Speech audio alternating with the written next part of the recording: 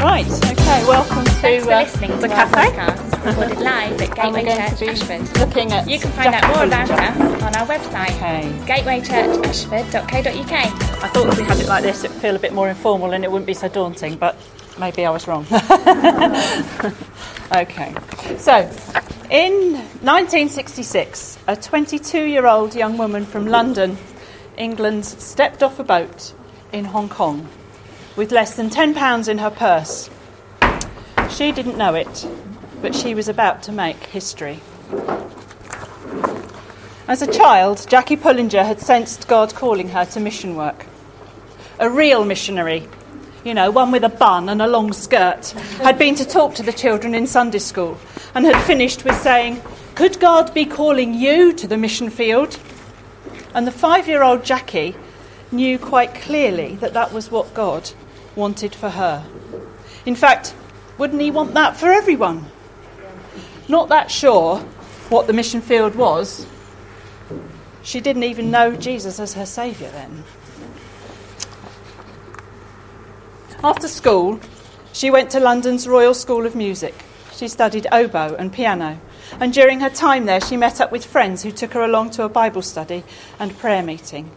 And there she met with Jesus, and the old conviction to go and serve God as a missionary returned. So when she graduated, that was what she set out to do. She started to write to missionary societies, asking them if they would accept her. Their replies were either that she was too young or too inexperienced. One suggested that she write back again when she was 25. Jackie's reply to that was, "I'm afraid Jesus will have come back by then." But God kept saying to her, "Go." Jackie heard from him in various ways, but the message was always the same. Go. Trust me. I will lead you. I will instruct you and teach you in the way you shall go, and I will guide you with my eye. Many friends and acquaintances discouraged her aspirations for missionary work, but one, a vicar, gave her some counsel which changed her life. He advised her to buy a boat ticket for the longest journey that she could find, to pray and trust the Lord to show her where to get off the boat. So, leaving behind her parents, her twin sister, her friends, Jackie put her faith in God. She bought the cheapest one-way ticket she could find on a ship sailing the longest route and passing through the most countries on its way. It was from France to Japan. When the boat came to Hong Kong, to the Hong Kong harbour, she was filled with peace as she recognised this was the place that God had chosen. There we go, there's a map of China to show you whereabouts in the world she went to, and Hong Kong right down in the south there. Made up of a number of islands and the new territories in the north.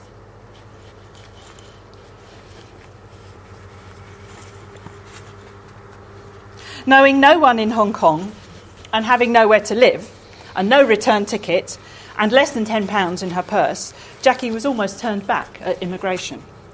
But God made a way when she was able to say, at a last-minute thought came into her head, that her mother's godson was a policeman in Hong Kong. She found out that apparently anyone knowing a policeman who ranked higher than the immigration officials was clearly going to be okay. Wikipedia tells us today that Hong Kong is an autonomous territory of China on the Pearl River estuary. It's the fourth most densely populated region of the world. It was a British colony from 1842 until 1997 and has become one of the most significant financial centres and trade ports in the world. The Hong Kong dollar is a popular and strong trading currency. Although the city boasts one of the highest per capita incomes in the world, it suffers significant income inequality. But this, Hong Kong today, is not the Hong Kong that God brought Jackie to. Jackie found work with a mission school as a music teacher in the notorious walled city of Kowloon. As she had no organisation behind her and no financial backing, Jackie always believed she should support herself and so she taught for many years. The British had taken over Hong Kong many years before, but the walled area of Kowloon had been left under Chinese rule. When the government-appointed magistrate died, he was not replaced by the Chinese government. Criminal gangs, called triads, soon took over. The Chinese name for the walled city was Hak Nam, meaning darkness. The city was right beside the airport.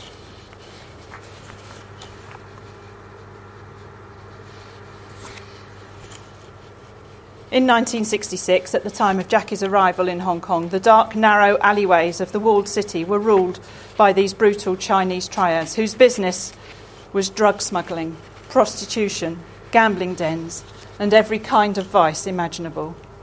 Neither the British or Chinese authorities were able to govern the walled city. It was a lawless place, which the police avoided as much as possible.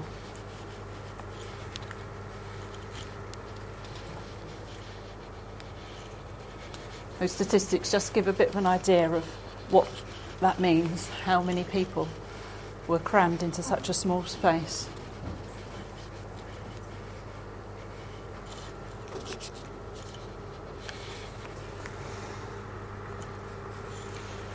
Describing her first visit to the city, Jackie later wrote, "We squeezed through a narrow gap between the shops and started walking down a slime-covered passageway.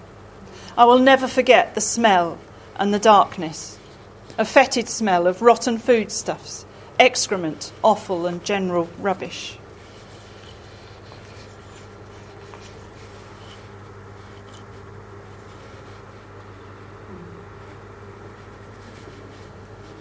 Jackie soon found the walled city was one of the poorest places on earth. The city housed 50,000 people in huge multi-storey slums hastily thrown together, which kept the alleys beneath darkened, even in daylight.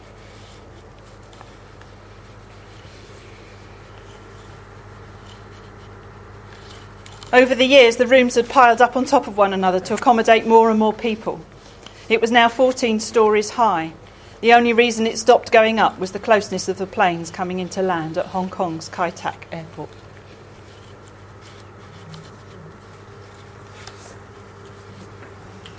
Open sewers crisscrossed the alleys and huge rats ran freely. Many inhabitants survived in the bleak day-to-day misery of slave-like sweatshops, drug dealing and prostitution. Walking down any alley, you could find more than 100 people chasing the dragon, shooting up opium or heroin. Undaunted, Jackie was determined to bring the gospel to the walled city's inhabitants. "I loved this dark place," she later wrote in her book, Chasing the Dragon. "I hated what was happening in it, but I wanted to be nowhere else. It was almost as if I could already see another city in its place, and that city was ablaze with light. It was my dream. There was no more crying, no more death or pain. I had no idea how to bring this about, but with visionary zeal, imagined introducing the walled city people to the one who could change it all, Jesus." Immediately, Jackie faced opposition from both the triads and the established Hong Kong church, who felt that the triad members were beyond salvation. She struggled with the language and the apathy of both the local churches and the Hong Kong authorities. All over Hong Kong, the triads inspired terror, which made it easier to run their protection rackets. The walled city was the perfect place for them. They took full advantage of its uncertain sovereignty. Two main gangs were operating there: the Ging Yu, who controlled all the heroin dens, both the selling points and the smoking dens. They also ran protection rackets and controlled prostitution in the east of the city. But far more feared were the brothers of the 14K, who controlled all the opium dens, gambling, blue films, child brothels, illegal dog restaurants and protection rackets on the west side of the city. Jackie spent her time walking these streets till she knew every inch of the city, east and west. She says she never felt afraid. She knew she was there because she was where God wanted her to be. She loved these people as Jesus loved them. If she was there because God wanted her to be there, What was there to be frightened of? Jackie quickly learnt to say, "Yea, so Amy." I don't know if that's right, but that's my attempt at it. Which means Jesus loves you in Cantonese. And she would say that to those that she met as she walked the streets of the walled city. Although she soon realised that this meant nothing to these desperate, hopeless, pitiful people. They needed not to know that Jesus loved them, but to feel his love. She knew she had to show Jesus, be Jesus to them. So she began by sharing her room, her food, her money, her time with people whom most nice, good folk would not want to go anywhere near. She befriended them, she helped them, she spent time with them, she fed them, she prayed for them, and she learned their language and ways. She started a youth club to reach out to young men whose only future lay with the triads. Most of these young men were addicted to heroin or opium, and they had been from a very young age. Their education had been very limited. They had little support from their families and had learnt to survive this harsh place by being part of the gang culture, which brought them acceptance, position and friends. Jackie faced many discouragements and setbacks. For some time, the youths rejected all of her attempts at sharing the gospel, exiting the club with loud catcalls whenever she prayed. Some of the boys destroyed the club and the games equipment that Jackie had purchased for their youths, smearing the walls with sewage from the alleyways. They had a view that, coming from the West, Jackie had money, wealth from England supporting her, and there was plenty of it. There was no respect for help being sent to them. But of course, in this case, that was not so. It was Jackie's own money, earned by teaching, that she used to run the club, to feed and help the people she had come to know. She didn't give up, however, eventually earning the respect of both the triad leaders, who recognised that she was in the walled city to stay, and after many years, the respect of the Hong Kong authorities, who recognised the difference her work and influence had made. The Hong Kong government even began to pay her a wage, making it possible for her to focus on full-time missionary work within the city. Jackie tells amazing stories of lives changed throughout her book. A triad boss called Gokko, leader of the 14K, quite unsolicited by Jackie, sent guards to protect the youth club from further vandalism. She eventually got to meet him and asked him why. He replied he wanted her to help his brothers get off drugs. Jackie refused, saying she would only help them to follow Jesus and to reject both narcotics and organised crime. Amazingly, this powerful gang leader continued to support her and renounced all claim on the boys who became Christians, something that was unheard of, because once a gang member, always a gang member, or face death.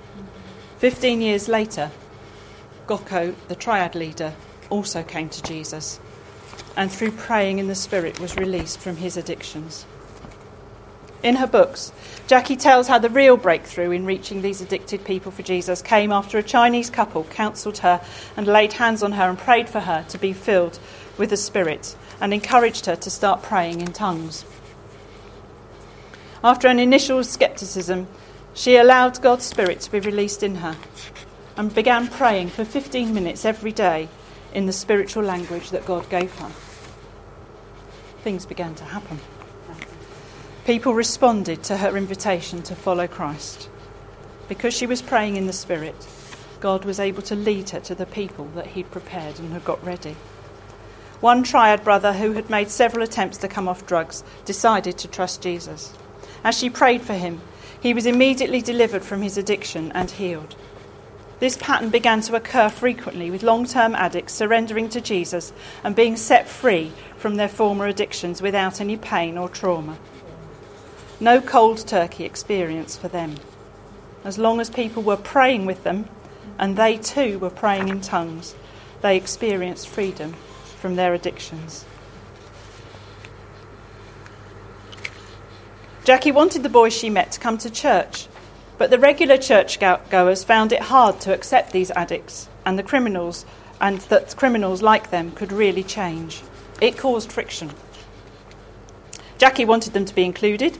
She didn't want to be accused of doing things her own way and thought the boys needed good role models. Once again, she sought the counsel of an older Christian missionary who said to her, "These boys are just like tender seedlings, just beginning to grow. They're not ready to be planted out. They need tender care and nurture and to learn and to grow on."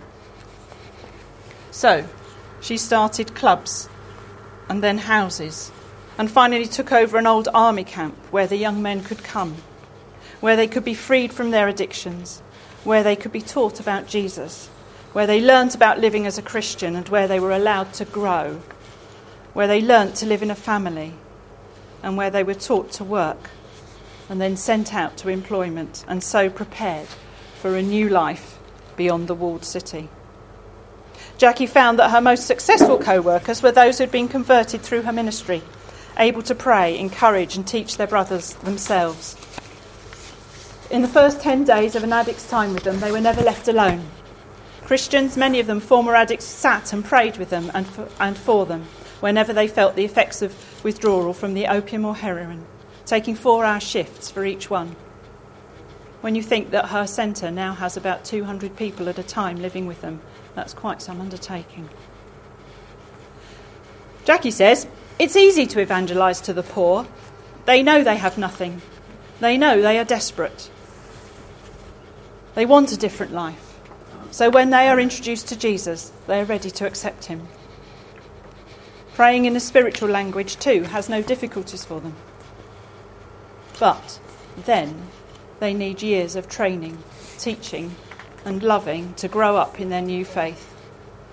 Just as it is easy to bring new babies into the world, on one hand, the next 20 years is where the hard work comes in the training and the teaching and the bringing them up. So her work has necessarily been long-term parenting to men and women of all ages. Since those early days, Jackie Pullinger has continued to focus on evangelism and drug rehabilitation. In 1981, she established St. Stephen's Society in Hong Kong, continuing her work to reach those bound by addictions and leading them to Jesus, seeing them freed and restored to new life. And this work is now spreading across the poorest countries of Asia. Gradually, things began to improve for the people of the walled city. Officials and police began to intervene more, and responsibility was taken for improving the conditions and lives of its inhabitants. In 1988, Jackie was awarded the MBE by Her Majesty the Queen. Apparently the Queen asked her, "Are there many drug addicts in Hong Kong?" To which Jackie replied, "Not as many as there used to be." She's worked as a single lady out there for all those years. And people would often come and say to her, "Isn't it a shame you haven't got a husband? Isn't it a shame you haven't got somebody in your life?" And Jackie always felt, "But I have. I've got Jesus. And if that's not God's plan for me, then that's fine." But she did get married to John Toe, a former addict, in 1992. His health wasn't good and he died from cancer in 1999, so it wasn't a very long marriage. In the early 90s, the walled city was cleared. The residents were paid compensation, but some were still reluctant to leave and had to be forcefully evicted. The area is now a park, a pleasant oasis in the busy metropolis. Jackie Pullinger, a woman whose faith led her into a lawless and dangerous urban jungle on the other side of the world, continues her ministry to those affected by addictions and poverty, both in Hong Kong and many other parts of Asia. Now in her 70s, her life is a living testimony to the faithfulness of God, bearing witness that God works through those who give their lives to him, putting him first, and so able to love others as he first loved us. A memorial to the work carried out by Jackie in that place can be found there too.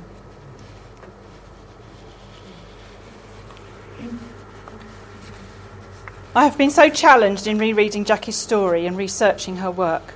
What a great woman of faith. Such love for her Saviour and love for others. In fact, for the truly unlovely. I would encourage you to find out more for yourself the full story of Jackie Pullinger and how God has used her to bring transformation to so many by being Jesus in the midst of such dreadful circumstances. Here are a few book titles to look out for. Chasing the Dragon, Cracking the Wall, City of Darkness, and Jackie Pullinger, Miracles in Hong Kong's Walled City. And there's a DVD, The Law of Love. Or go onto YouTube, there's lots of interviews. I've been really spoilt in researching for her. I think for some of the people who, for some of the other heroes of faith, it must have been a lot harder, where there's not so much written down and noted, but there's loads, and there's loads of interviews on YouTube, and they're really challenging. She's such a strong and powerful woman, clear in her mind and her love for the Lord. And it's just great to hear her speak. So do have a look, see what you can find. But I cannot just leave it there. While I've been thinking about this talk and preparing over the last few weeks, there have been headlines in the papers like this one in the Times. 30,000 children in gangs. Criminals exploiting the young as police struggle to contain spiralling street violence. And where's this? Not Hong Kong. Not America. That's here in London. In fact, not just London, all over the UK. We need to be aware that children, sometimes those very near to us, have broken down families, disrupted education. They're looking for acceptance and love, but are being groomed, taken in, and adopted into a modern day gang culture.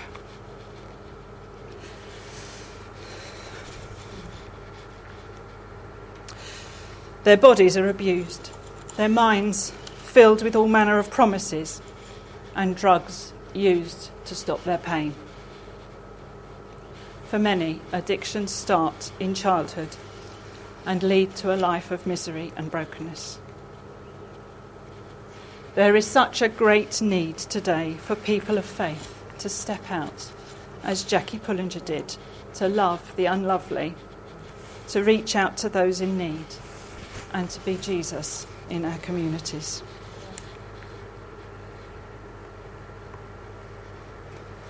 These are two Christian organisations that I'd just like to flag up, who do an amazing work with adults with addictions.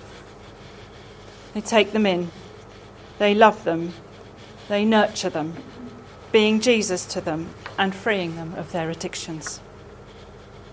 I think Debbie can testify to that. Whether it's drugs, not personally, I mean, well, quite. Whether it's drugs or alcohol, and helping them to establish once again relationships with others, restoring them to their families and getting them back into work and finding a place in their communities. But most importantly, leading them to Jesus. Again, I would encourage you to look them up, find out more of what they do, support them and pray for them.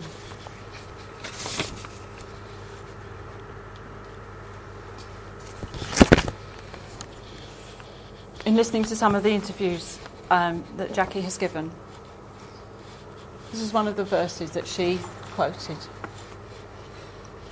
Galatians 5 verse 6, the only thing that counts is faith expressing itself through love. If you feel God calling you to serve him in some way, whether it be here in Ashford, further afield or abroad, here's some other advice from Jackie, who would actually say we're all called to serve, to share the gospel and to love others. God's calling.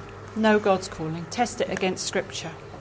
Jackie had heard God speaking through various Bible verses. Seek counsel from older, wiser Christians. Remember the vicar in England and the boat ticket. The ones who'd said, pray, you've got to nurture these boys, they're seedlings. Pray. Don't need to add any more to that. Get involved where you are. Don't just think, I think God's calling me to something, and be wondering what it is or waiting for that something. Get involved now. Practice. Start sharing your faith with people. And obey. God is calling you. You need to go. Also, have a knowledge of God. We need to know about our salvation. We need to know what that means. We need to know what that cost Jesus. We need to understand that.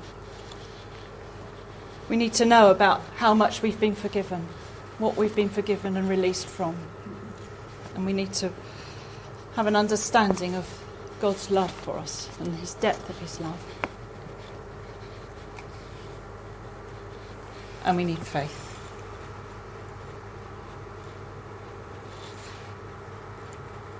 Did I miss one out or did I? A glimpse of heaven. As Jackie said, when she walked those streets of the walled city, she didn't see that dark, desperate, dirty, filthy place. She saw a glimpse of what it could be, what those people could become when they knew Jesus.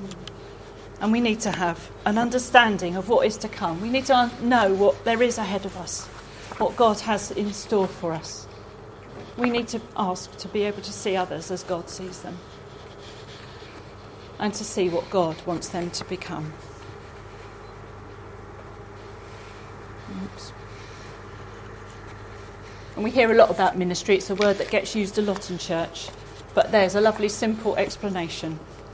It's a journey. It's a journey that we're on, and we're telling people along the way about Jesus. And that's certainly been Jackie's life. Destination. Know where you are going. When people say to Jackie, Hong Kong must be your home now, her reply is, no, Hong Kong's not my home. It's a horrible place. I love the people, but it's crowded, busy, noisy. I might have been here for 50 years, but it's not my home. I've just stopped off here along the way. My home is yet to come. My home is heaven. Know where you're going. And a final quote from Jackie. God wants us to have soft hearts and hard feet. The trouble with so many people, so many of us, with me, is that we have hard hearts and soft feet. Okay. And thank you.